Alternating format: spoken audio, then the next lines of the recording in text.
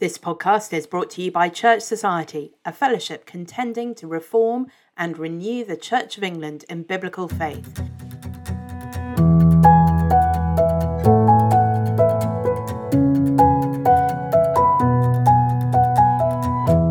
You'll find more information about Church Society and all the things that we do on our website, churchsociety.org. You'll also find there the full archive of the podcast. Well, hello and welcome to the Church Society podcast. My name's George Crowder. I'm on the staff at Church Society. And with me this time is the Right Reverend Dr. Rob Munro. Rob, welcome. Greetings, everyone. It's nice to be on this end of a podcast rather than just listening in. It's nice to have you.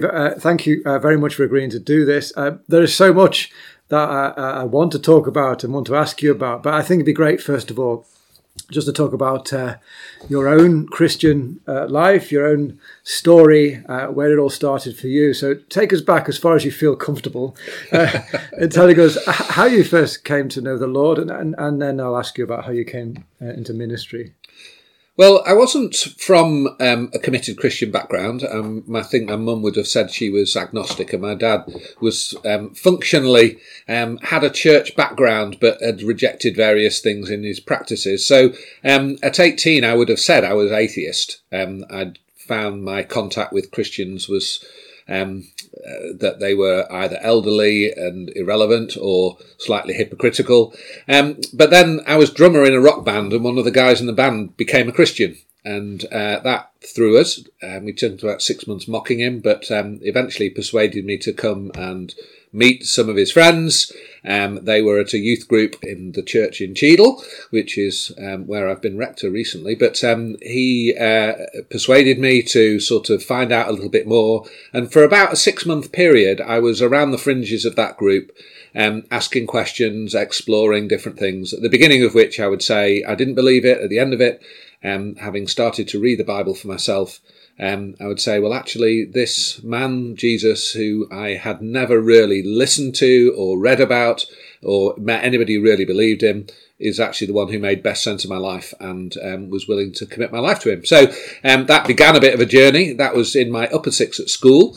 I went away after about 6 months around Cheadle, then went away for 3 years doing a maths degree, and 2 years following up on that with an applied theology diploma at All Souls Langham Place, because I wanted to actually make sense of how the faith that I'd committed to fitted together.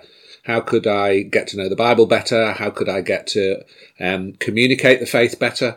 And there was a wonderful course there that enabled me to do all of that. How did you get from the maths degree to All Souls theological diploma? What brought that decision? Well, maths I was good at and enjoyed, and indeed did a lot. But really, it was just that desire to say there is so much more to faith than just a superficial turn up on Sunday, and I wanted to read the scriptures and understand them. So it was just an internal sense. It wasn't anybody at church or a Christian union. Just something internally that.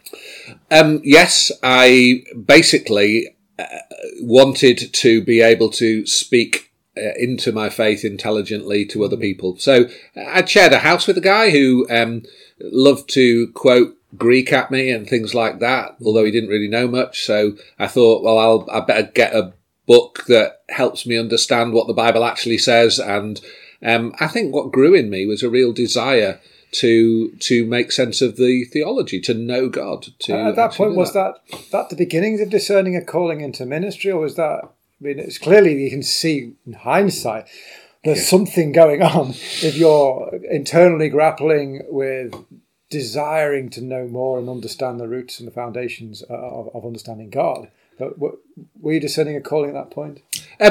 So working with the All Souls team, that really consolidated in me a sense that some sort of full-time Christian work was the direction of my life. I wouldn't have said ordained ministry at that point. I was thinking more like youth work or some other sort of church support work. But the course was geared up to not only help teach theology, but also to apply it relevantly and to communicate it effectively as well. And in fact, the assessments were based on all three. So I was put on placements in missions, did missions in different parts of the country, alongside with Roger Simpson, who was the curate at the time in charge of mission, and just dipping my toe in the water of Christian service. So that was at the heart of it. And at the end of that time, there were a few reasons to say, well, I need a little bit more life experience to be ready for a full-time work. So I actually left All Souls. I'd had a part-time job in my second year there at a school, so I actually went and did a teacher training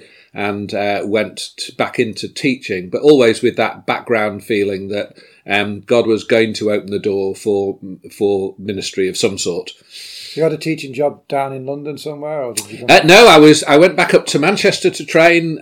Lived at home. So in my final year in All Souls, I started going out with this wonderful woman, Sarah, who was back in the north, and then I went back up to Manchester. And then she moved to Wales, and then eventually she moved back from Wales to Manchester again, and we got engaged, and we were married in Cheadle. So that was part of it as well. I tend to feel like if I was being called to some sort of ministry, it would be a shared call, not just on my own, and having a complementarian theology that actually both men and women distinctly differently called, but actually indispensably needing each other.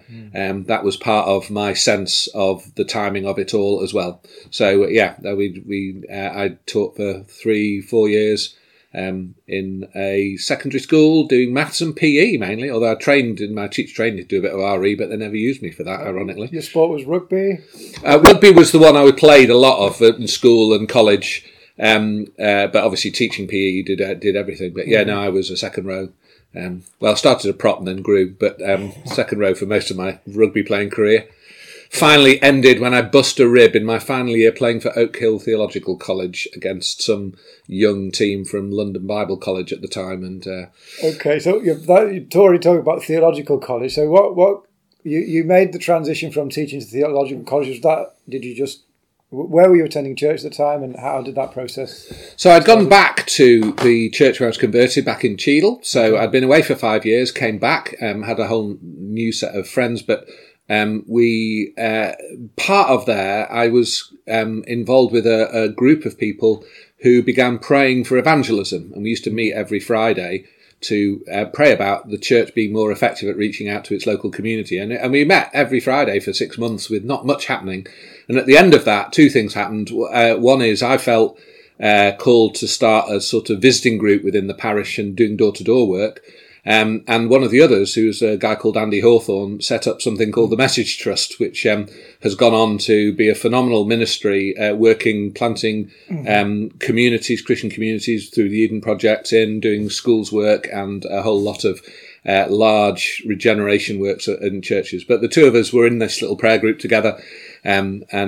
He went off beyond the parish. I devoted myself to the parish. So that was the foundation of serving the local church, which has been my passion all along.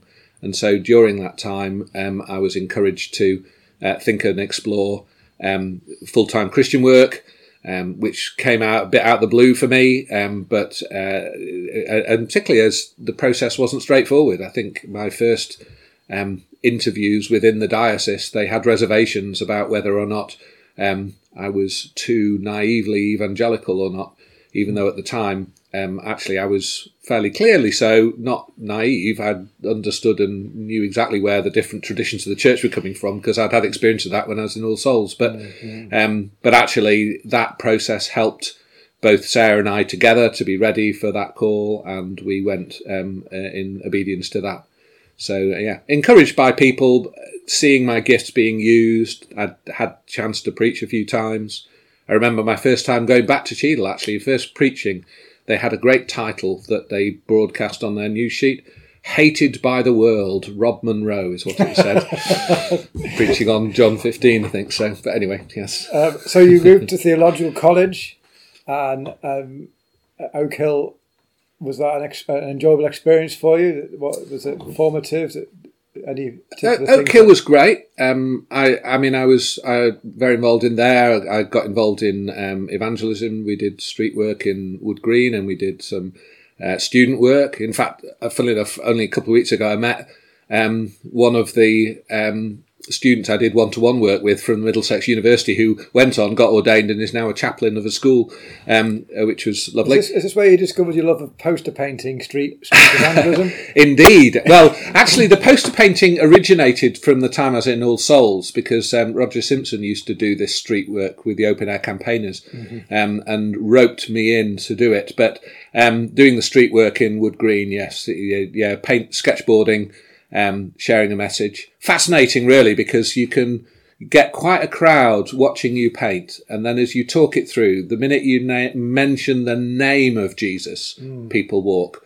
You can talk about God, you can talk about faith and peace and hope and love, but the minute you mention the name of Jesus, that was striking whenever I've done work on the street. A very busy street, Wood Green.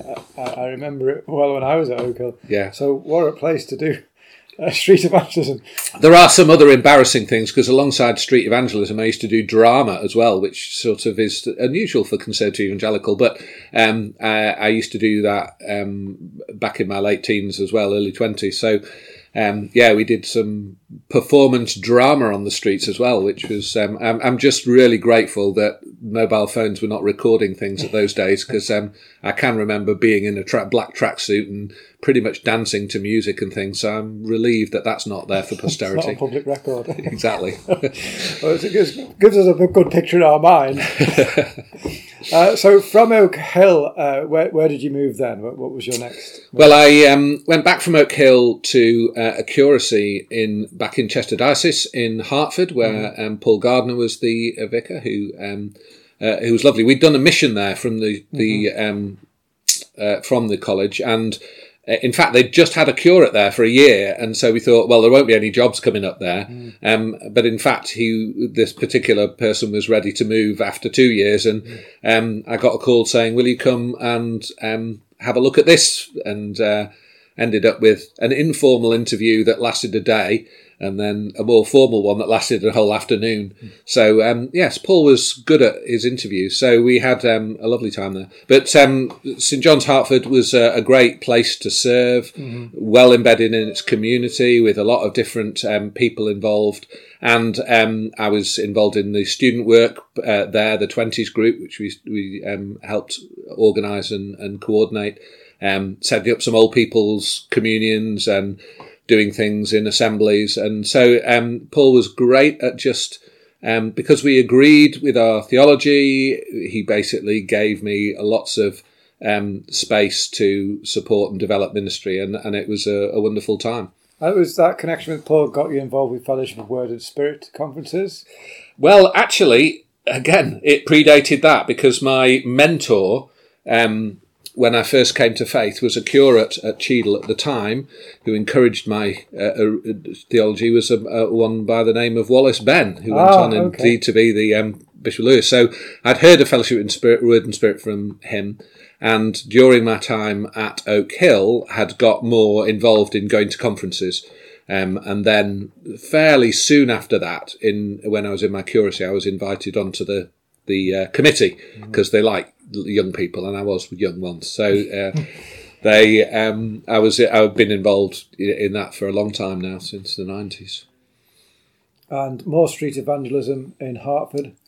Yes, poster board went with you wherever you went. I did most of the poster board stuff I did in schools from then on, less on the streets itself, although we did do a big youth event in Northwich on one occasion. But yes, it's great to keep an attention and focus. It's sort of like a built-in visual aid, because in ministry, when you're sort of thinking about creative ways of helping people visualise what you're saying, that used to take me hours, whereas sketchboarding, where you can put your titles up, people are interested, and it's a great cheat, really. I'd recommend it.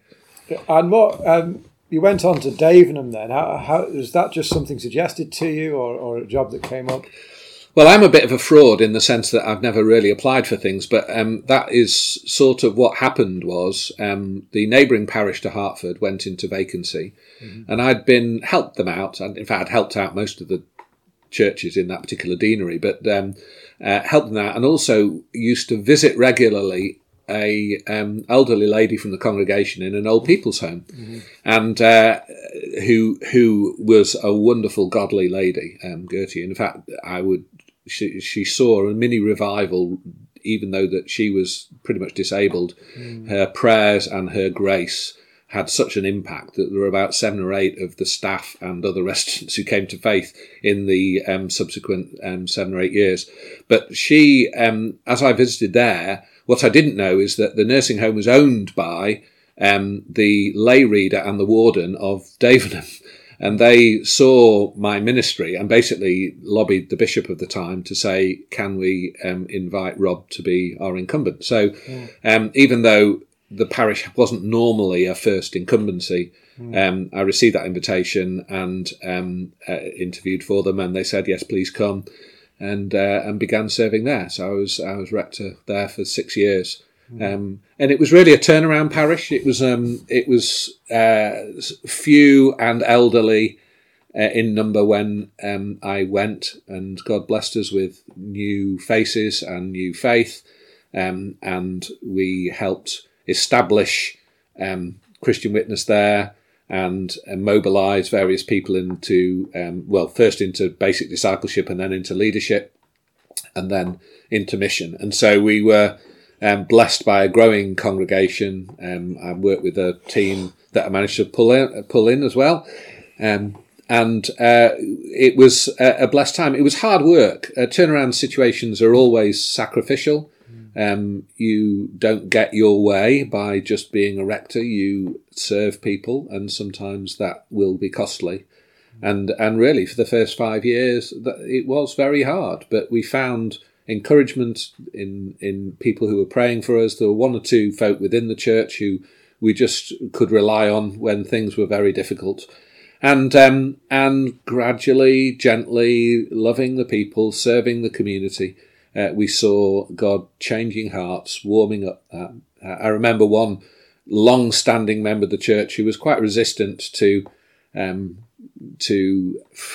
a more biblical-focused ministry. It was somebody who actually had said, well, they didn't like it if the sermon went over 5 minutes, and used to rustle their sweetie papers all the way through.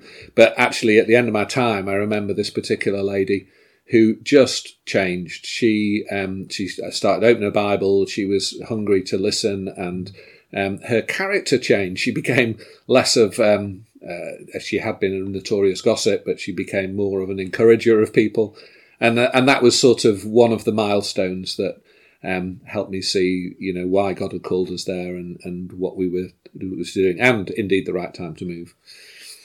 And then you were called back to Cheadle. Yes. So how did that to St Mary's. How did that come about? Well, again, another providence of God. What a fraud that I am. But I had a phone call. So our 3rd child was born, and 2 weeks later I had a phone call from the chairman of the Church Society Trust. He said, firstly, are you sitting down? And then he said, would you like me to ask you to be asked about? Which I thought was a very convoluted way of asking whether I would consider moving to Cheadle. Obviously, I knew, because I was converted there, I knew the church, I knew people from there, and we had a love for the community. I knew the inside track as well. I knew some of the challenges and the difficulties.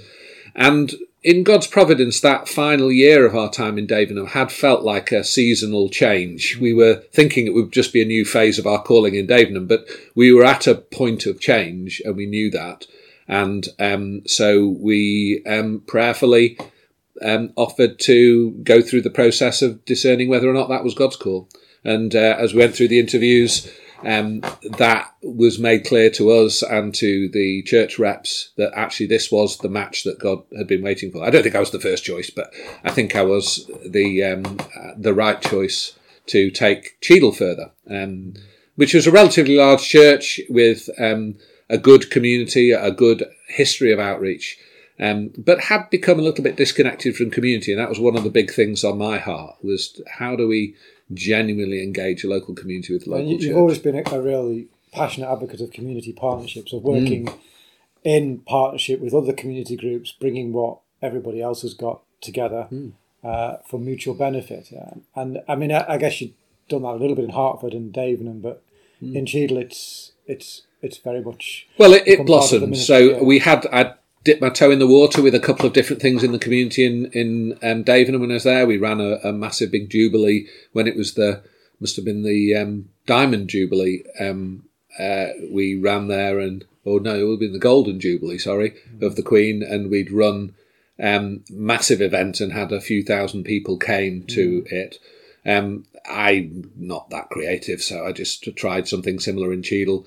Just building, serving. I do believe, as well, Jesus said, the greatest among you is the servant of all, that actually it's when we serve people sacrificially that the common grace that we bring opens the door for those conversations about saving grace. And that's been my experience, really. As I've got involved in the church there, I got involved in the community, the civic society and the village partnership, and eventually ended up chairing the village partnership and putting bids in for massive grants, which was one of the end points of my ministry. But we, during that time, just knowing people, helping local people engage with the church and helping the church engage with local people.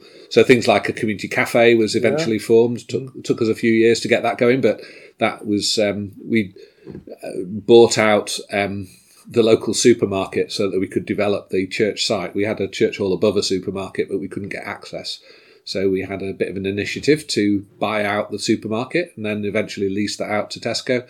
So you have a franchise and the supermarket is a franchisee? Yeah, the supermarket pays the trustees of the charity that run the building, and we use their income to pay off part of the mortgage that we needed to do that. But the mortgage is nearly up in a few years, so there will be a steady stream of resource for gospel ministry in Cheadle in the future. I guess that'll be a new phase for the church to become more of a resource church. Yeah, I think it will open the doors. You were there 19 years. 19 and a half years, yes. Really, that embeds you in the community, embeds you in the life of the church in an incredible way. I mean, are you an advocate of staying in a place a long time? Absolutely. I think, so we are a family. The Christian faith calls us into family with each other, but family in a community as well.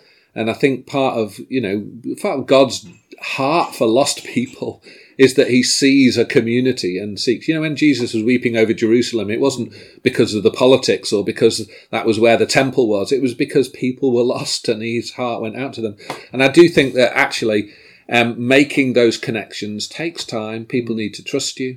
I remember one man in Cheadle community who, I love him, he's great, who got involved. He was a very active member of the local community, but had no connection with the church. And for years, he'd been there 30, 40 years in the community. And I got to know him well through the community activities and built a bit of a friendship up. Then his wife was ill, and I used to visit her, and she had a bit of a faith, and we used to meet and talk and pray and read the Bible. And when she died, this particular man, came. I mean, he saw me ministering to her as she was dying, and took the funeral the Sunday after he was in church. He's been there every week since, and has come to his own faith and flourishing. You can only do that by being embedded and spending time and sharing lives with people.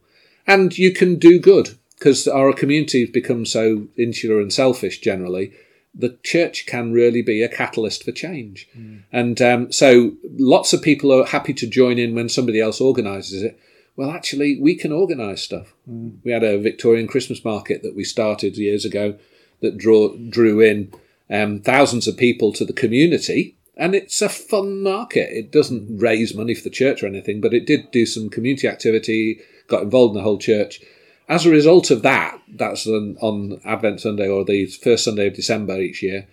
As a result of that, we saw a 30% increase in the carol service attendance in the carol services we had, just because people came through the door and thought, well, this is okay. Maybe we could do it again. I'm familiar with that idea. As a curate in Hertford, a long time after you, I started a similar enterprise in Hertford. There you go. No, I mean, and I think sometimes we forget people, if 46% of our our nation still is willing to tick box Christian on a census report, and only 5% actually ever go normally, then there is a lot of people who, in theory, have goodwill towards where churches are at, and sometimes we're slow to build the bridges. So people came in. Our community cafe there, which set up, has been, takes 600-700 people a week come through who are not church connected, and it's just a great cafe. But it's got Christians who help staff it and talk to people, and we run groups alongside it so that people can see what's going on and join in if they like. And it's about being the family of God, to serve the family of the nations. And I can bear witness to that. I've been with you on a weekend away. I've seen you with Sarah and with the church family, and it was really, really wonderful. Which brings me to quite a difficult question. It must be to come away from that. It must have been quite a wrench to be asked to consider taking on a new role which would take you away from that. And I wanted to ask you about that sense of call that you had, but also dealing with that transition, a difficult transition. How did you first come about, and how did you feel, and what happened? So the foundations. So being called to be Bishop of Ebbsfleet is one of the strangest and hardest things that I think I've had to face in my faith. And it wasn't something that I had applied for originally either.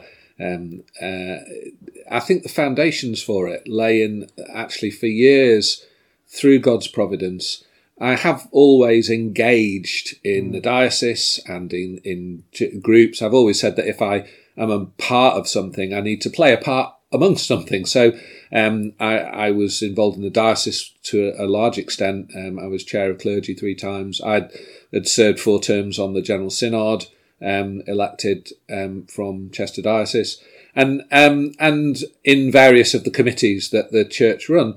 And not as because, well as that, you'd encourage other people to be involved, because we had. I mean, there's something I've been part of a long time, is the group of conservative evangelical ministers in the Chester Diocese. It's now called the Chester Association, which harnessed that philosophy of being deeply embedded in the local church, but also engaged in the diocese, being a blessing, not just in it for what we can get as conservative evangelicals, but bringing something to be a blessing to the wider church. And you have been the person who's been the kind of anchor for that.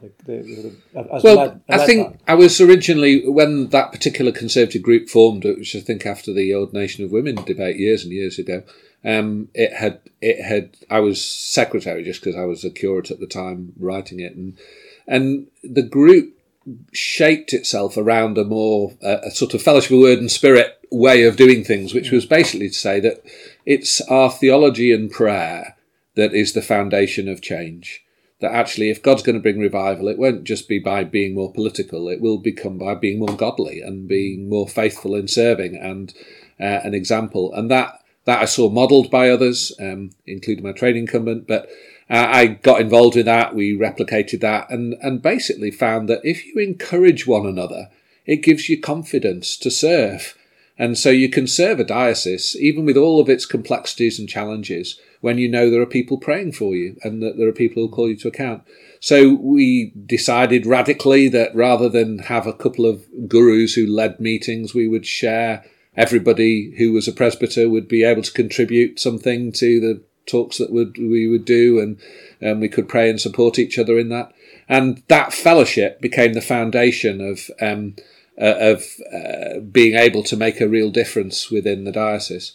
And I suppose those things meant that as over the years, because I just stuck around longer, as I think in the biblical sense, eldership is as much about sticking around a long time as it is about just a particular title, with a group of others, which sort of organically grew. I was already serving a more wider constituency. Through Cheadle, I was also doing patronage work for 7 or 8 churches. And so to some extent, that flavour of Episcopal ministry, of where you oversee other overseers. I'd had a taste of it. And I had, deep down, had a feeling that was something that used my gifts well. But I had no expectation it would ever come to me. And actually, that's why it was a bit of a shock. And particularly the Ebbsfleet one, because my passion is for parish ministry. And I mean, I love Cheadle. I will continue to love Cheadle, and serving a community. If I was expecting, if any door would open, which I doubted, it would be into a more regular sort of Episcopal role where I was serving a community, an area, helping the church grow. Which is one of the reasons I hadn't originally applied for the Ebbsfleet one, because I thought, well, that's not a great use of my gifts particularly. But when encouraged by a couple of people I respected, and a couple of bishops said, we would like you to apply, Sarah and I were just at a similar stage we had been at the end of our time in Davenham, of feeling that a new phase was coming. And we were planning and preparing and encouraging the leadership team there to be ready for that. Not because we thought we were going, but rather because we thought we would be leading it into this new phase. But we'd had a real sense that, post-COVID, with some new staff, a new phase in building work, that this was going to be a new season for us. And as it turned out, as we went through the discernment process, we actually thought prayerfully, maybe we could contribute some good ideas that the future Bishop of Ebbsfleet might take up. Rather than it being us. But we went through the process all the way along. I've been committed to prayerfully being obedient to where God calls. And as we went through the process, indeed, towards the end, there were unavoidable providences that made it clear that God was saying, this is the moment. But we just simply see it as an act of obedience. So it isn't something that we coveted or wanted particularly, but somebody has to be called, and if God does the calling, I trust him too much to not obey. But having said that, that makes for huge challenges, and it's taken me out of my comfort zone. Maybe that's not a bad thing, because you can get too complacent from time to time.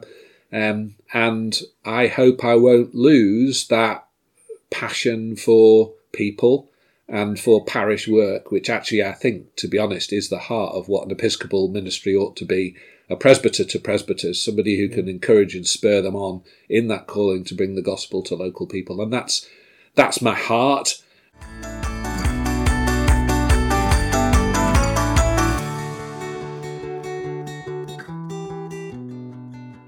In the current situation in the Church of England, it is increasingly important for churches to be able to clearly identify themselves as faithful to the Bible, faithful to historic Anglican teaching, and faithful on the pressing issues of today, including, of course, matters of gender and sexuality.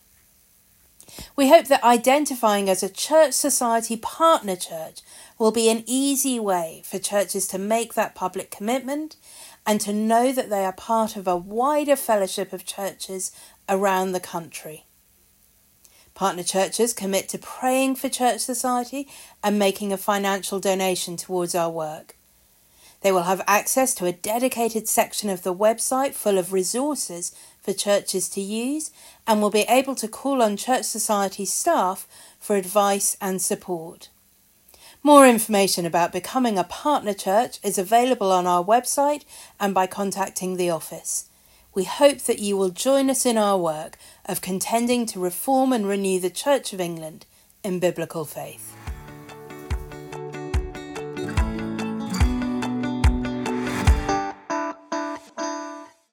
I guess also in your mind is, that the role has the Maidstone role evolved as Rod was sort of going through what he was going through to almost establish the role. I guess in your mind is where you were thinking that you may be able to take it over the next year, 5 years or 10 years, and what were your initial kind of thoughts on that? What was drawing you to it? What was you thinking you were going to bring to it? I guess you get asked that in an interview. What sort of things were you saying? Yeah, well, I mean, my passion is for the local church and how can we best serve that within the diocese. And how can we help each other be more faithful in doing that? And, at the end of the day, I still regularly pray for revival for our nation and for our church. And, it's in the hands of God to bring that, but we can play our part in preparing for that. And so I've had that desire that this role can better encourage and enable that local ministry, to enable churches who are conservative in their theology to be influential on others, to not just sort of sit in a bubble that's separate from everybody else, but actually to be salt and light, as we're called to be as Christians, but to do that from within the denomination as well, to actually stand up for what is right, but to show that by serving.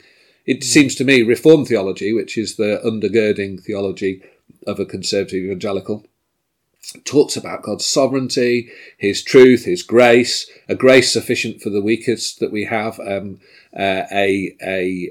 understanding of his sovereignty that means that actually we are safe in his hands to serve wherever he calls us to be, and to make that influence with integrity. And I found I was able to serve my diocese, even alongside people of very different understandings, with complete integrity. I was never asked to compromise on the theology that I held or the practices that I made.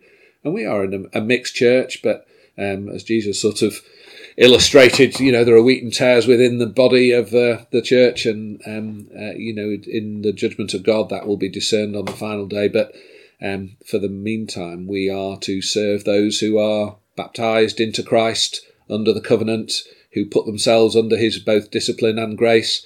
We're to work with them. And I think if we can outserve and out-rejoice and out-love the people around us, then people will see something of Christ in us. And that's what my vision is really for the Conservative constituency. We're not known for that, and we ought to be, because it's our theology. And I suppose if I can bring a bit of that to bear, that may be a blessing. Yeah, I think that's a really helpful perspective, isn't it? That we want to own our theological convictions and be secure in them, in God's sovereignty, but be a blessing to our communities and to our diocese and to our denomination, so that we're not seen just as a distinct group, but as a contributory blessing.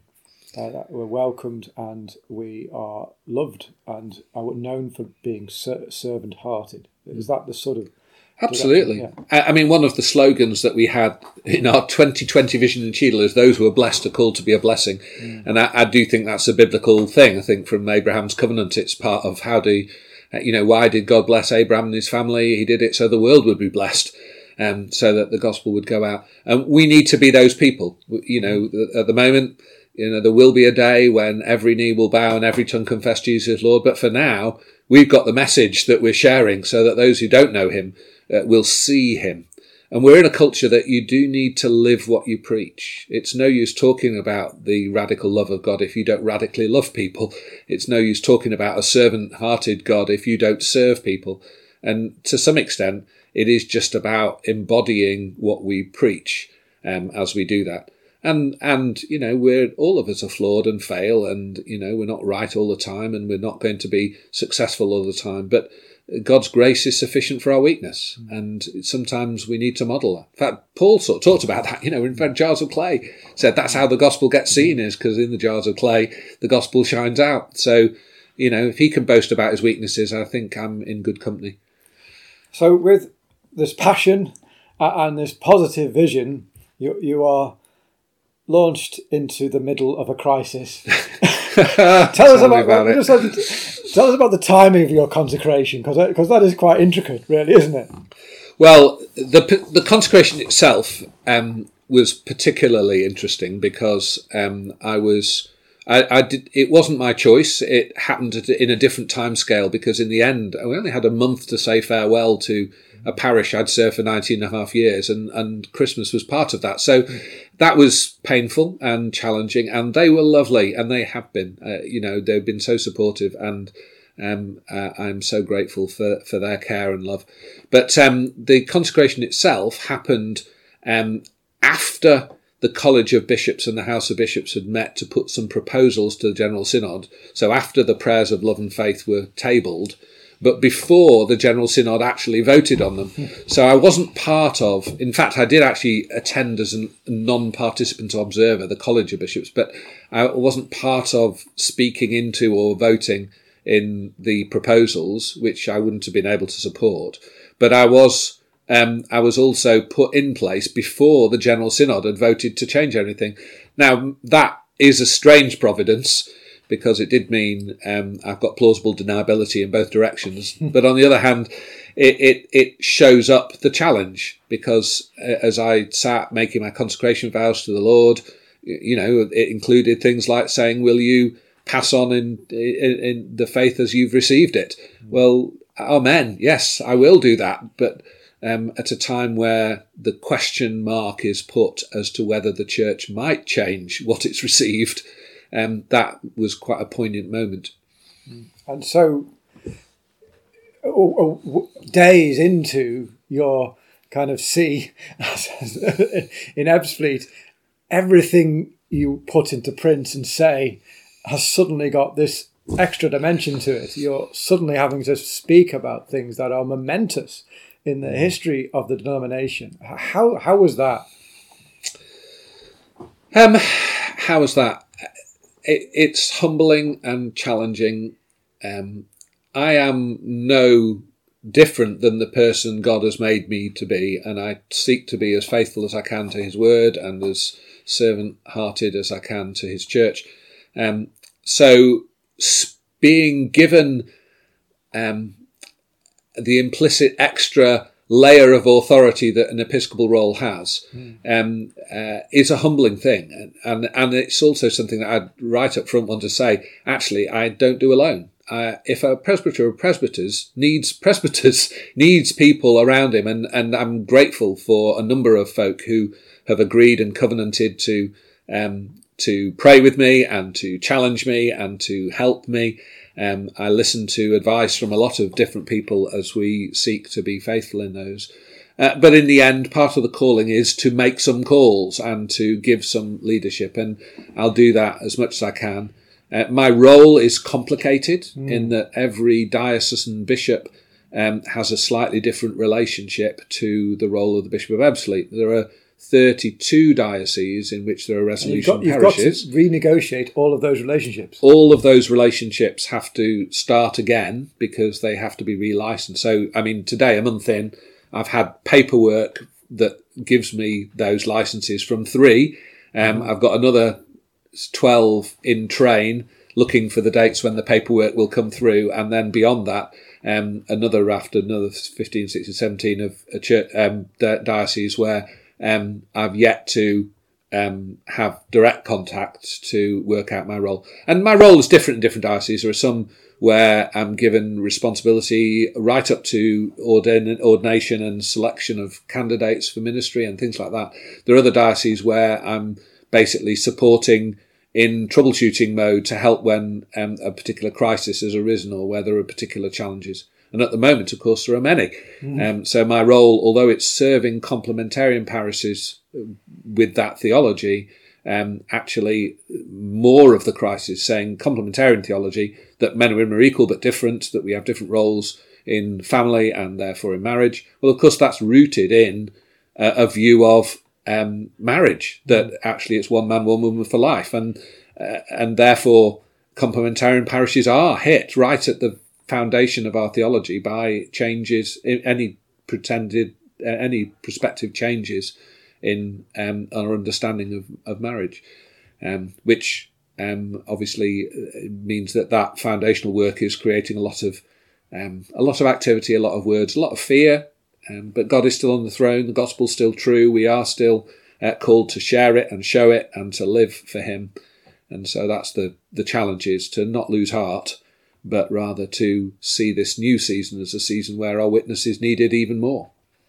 Yeah, I mean, your role is to be a pastoral provision for complementarians, but you've been launched into being a voice for orthodox views on marriage, and it must be quite difficult to try and work that out because I've always I have felt always called to serve the whole church. And as chair of clergy, for example, in Chester, I was serving a whole variety of churches, not all of whom I would agree with and not all of whom I would receive the ministry of necessarily, but I did feel called to try and enable to bring encouragement, help, Bible truth as much as I can to the whole team, if you like.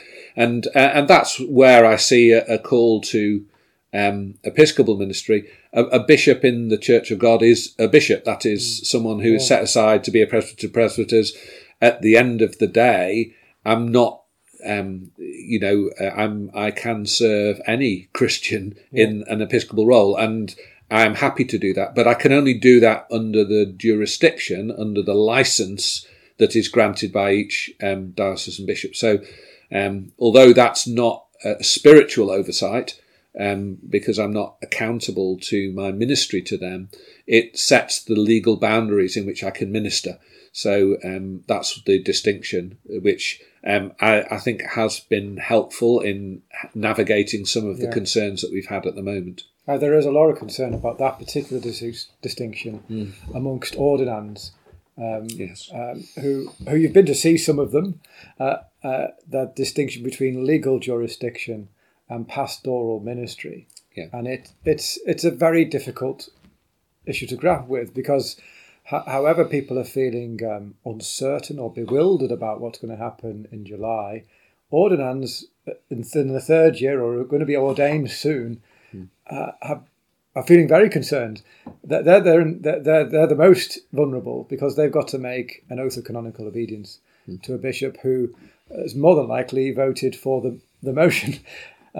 And you've given a helpful paper which is on your website about that. But I think there are still ordinands who are saying, but this is a pastoral act when a bishop is there with an ordinand receiving an oath. The Church of England is an established church. That is, it's a church established by law.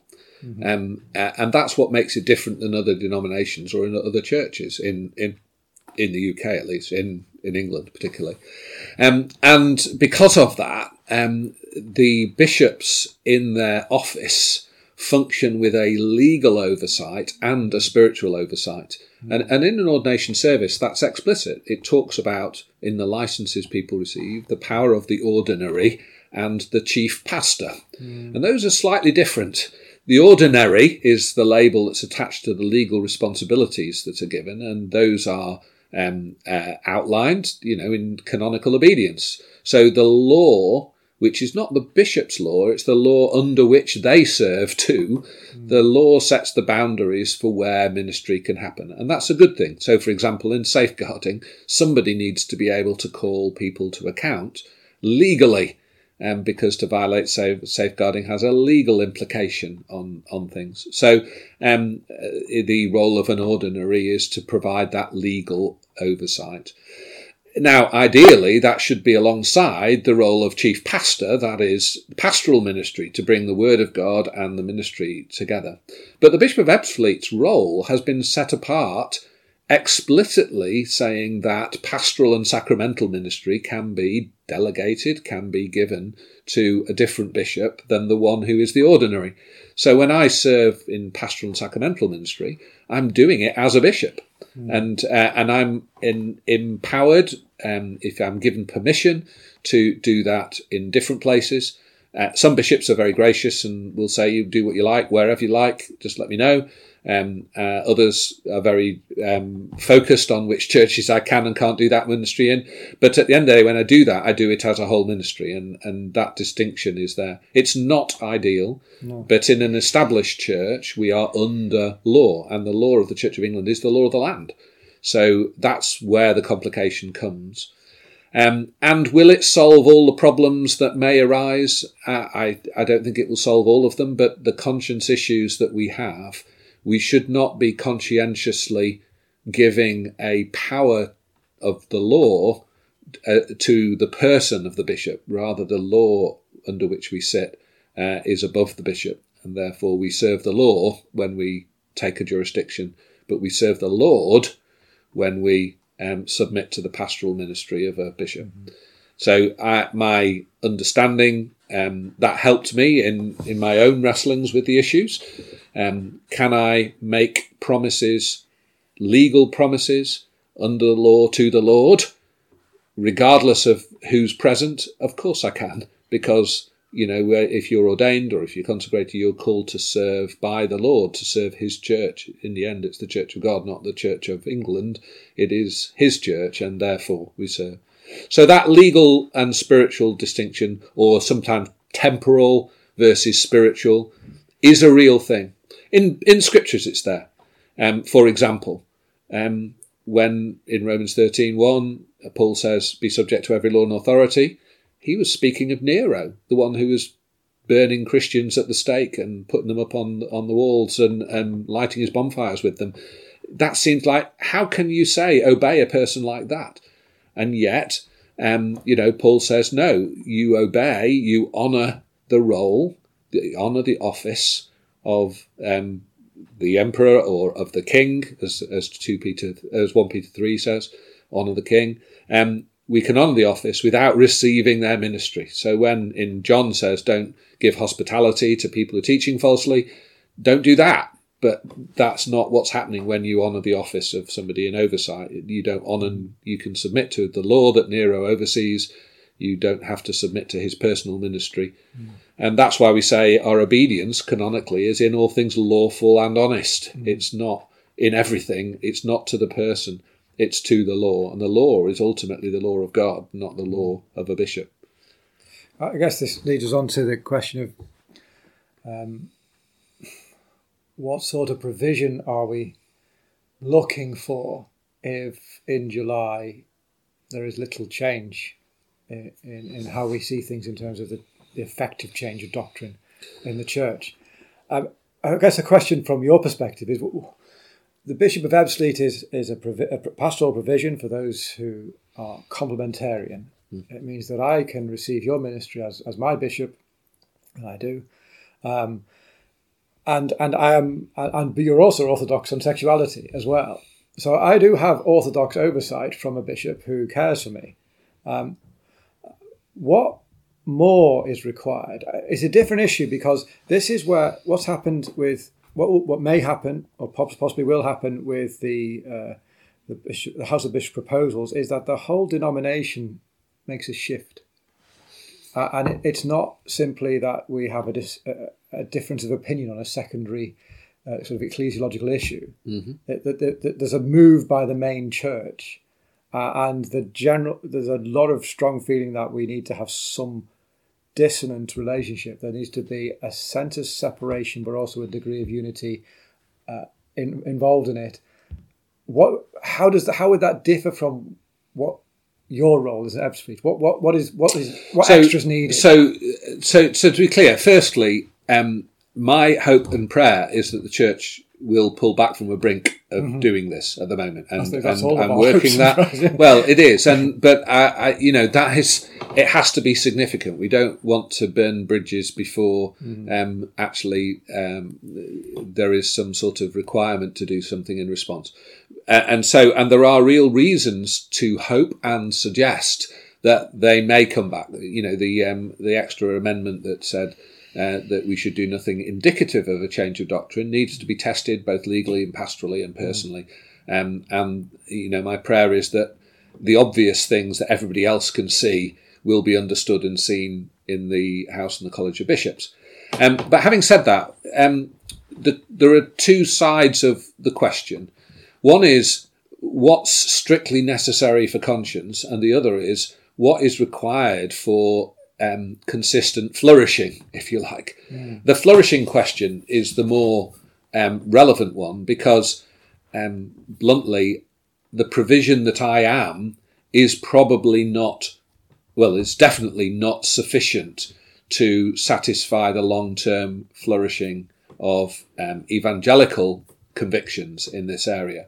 And the reason I'd say that is because the experience that I'm having personally is that, 10 years on from a settlement that made provision for complementarians, very quickly it gets forgotten. It's forgotten sometimes at episcopal level. It's certainly forgotten when you talk to some of the archdeacons and things like that, because you get pushed to a margin and therefore the norm becomes something else. Well, the only way to prevent that is to have consistent ways of training, selection of ordinations, and also consistent episcopal provision that keeps those episcopal promises, which are primarily actually doctrinal and pastoral. That in essence, the prayer book's version of consecration service says that a bishop is there for doctrine and discipline, to keep people true to the faith that they've received and keep people to follow rightly into the moral authority of God. So we're called to do that, and we would need bishops who can do that consistently. And that is difficult if there is not the heart of jurisdiction, if the person who is legally overseeing you cannot provide that. My prayer is that all the bishops would actually match those two things, the pastoral and the jurisdictional. At the moment, because of the differences within the college, we have something that is not ideal. For the future, therefore, there would be a need to have bishops, an oversight of bishops who can administer the jurisdiction as well as the pastoral. Yeah. And that, now what that would look like, there are different creative ways that could be done. It could be done by making the bishop's role more collegial. One of the fascinating things for me is dealing in a Conservative constituency that has had fairly public figures who've fallen from grace because of having an over-concentration of power, where they've been isolated and exercised it inappropriately. I'm now called to a bunch of people who often look quite solitary with an overabundance of power. And even if that power isn't actual, it's more moral than it is jurisdictional for bishops. Nevertheless, some of those lessons learnt by the Conservative constituency are lessons that are yet to be learnt by the Episcopal one. So maybe a more collegial approach might be one way of doing that. Certainly an assurance that within each diocese there'll be some sort of consistency. Our prayer, of course, is transformational. Our prayer is that those biblical truths and those historical norms will take root again within our denomination. And, slightly under half of the synod and across the church, a lot of healthy churches uphold those values and need to be supported in them if the Church of England is to have a future. So, we are called to do those things. Some of the language, we talk about structural provision and things like that. That's what that means, is having an oversight from somebody who can give integrity to both theology and oversight practice. There are options that are being explored and will need to be explored further. But in the end, I think for the long-term health of a constituency, it requires people in that role. And at the moment, that will be a big challenge. And besides, there's only one of me in a lot of churches, so I'm not sure that that will suffice to provide the oversight that's needed. I think going back to where we started, that idea of being transformational is something you want to be a catalyst for amongst complementarian evangelicals.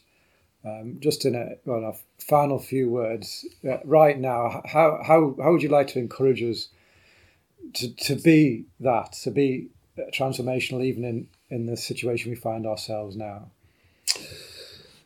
Well, simply put, we've got to keep the main thing. Know God better. In all of politics, the biggest thing is to make him our priority. So pray. Pray not just as the thing that fills in on meetings, but actually pray passionately for God's mercy and grace and seek his face. Come under Scripture, be accountable to the Word of God as much as you can. It starts with our relationship with him. And if there is any hope for change, it comes by a move of his grace. So firstly, do that. Pray. Make God your priority. Make mission your priority. In the end, there are 95% of most people's parishes have no living self-conscious living relationship with Jesus Christ. And that is an even bigger issue than anything that's going on in the church. If Jesus wept over Jerusalem, why are we not weeping at our lack of ability to do that? And some of the background to this debate is, a church that's sort of confused about how it can speak intelligently into a culture that's changed. Well, those who uphold the word of God find a different countercultural way of living, and that's what we need to live and proclaim and serve. So don't stop mission for the sake of that. And sometimes we're good at protesting, but less at sacrificing to get out and do stuff. And then stand together. Be connected. Make yourself accountable spiritually to other people, but also stand together in the way that you uphold the integrity of our convictions in these debates. That might well be, the support of the CEC approach. Well, there has been a surge of just fellowship amongst evangelicals, which we can really rejoice in. And it's absolutely necessary, because we're not called to stand alone in these things. We're called to stand together, to support each other, back each other up. And whatever the future will look like, it won't look like a bunch of isolated people. I don't believe the church is a bunch of isolated congregations. I do believe that God unites us into a body that means that we're interdependent. So let's do that and be that more than we perhaps have done in the past, to stand together in those things. And I think at the heart of that, play a part. Don't stand apart, but wherever you can, play a part in doing that. One of the concerns that I would have is that sometimes we've distanced ourselves wrongly from engaging with people because we felt that somehow we're going to be corrupted by being in a mixed economy or mixed group of people. I'm struck by Jesus' example. He was always told he was dodgy because he was hanging out with tax collectors and sinners, and not just those people, but also the religious ones. He was worshipping in a temple run by people who didn't believe the resurrection, who were entirely financially driven political people in the Sadducees.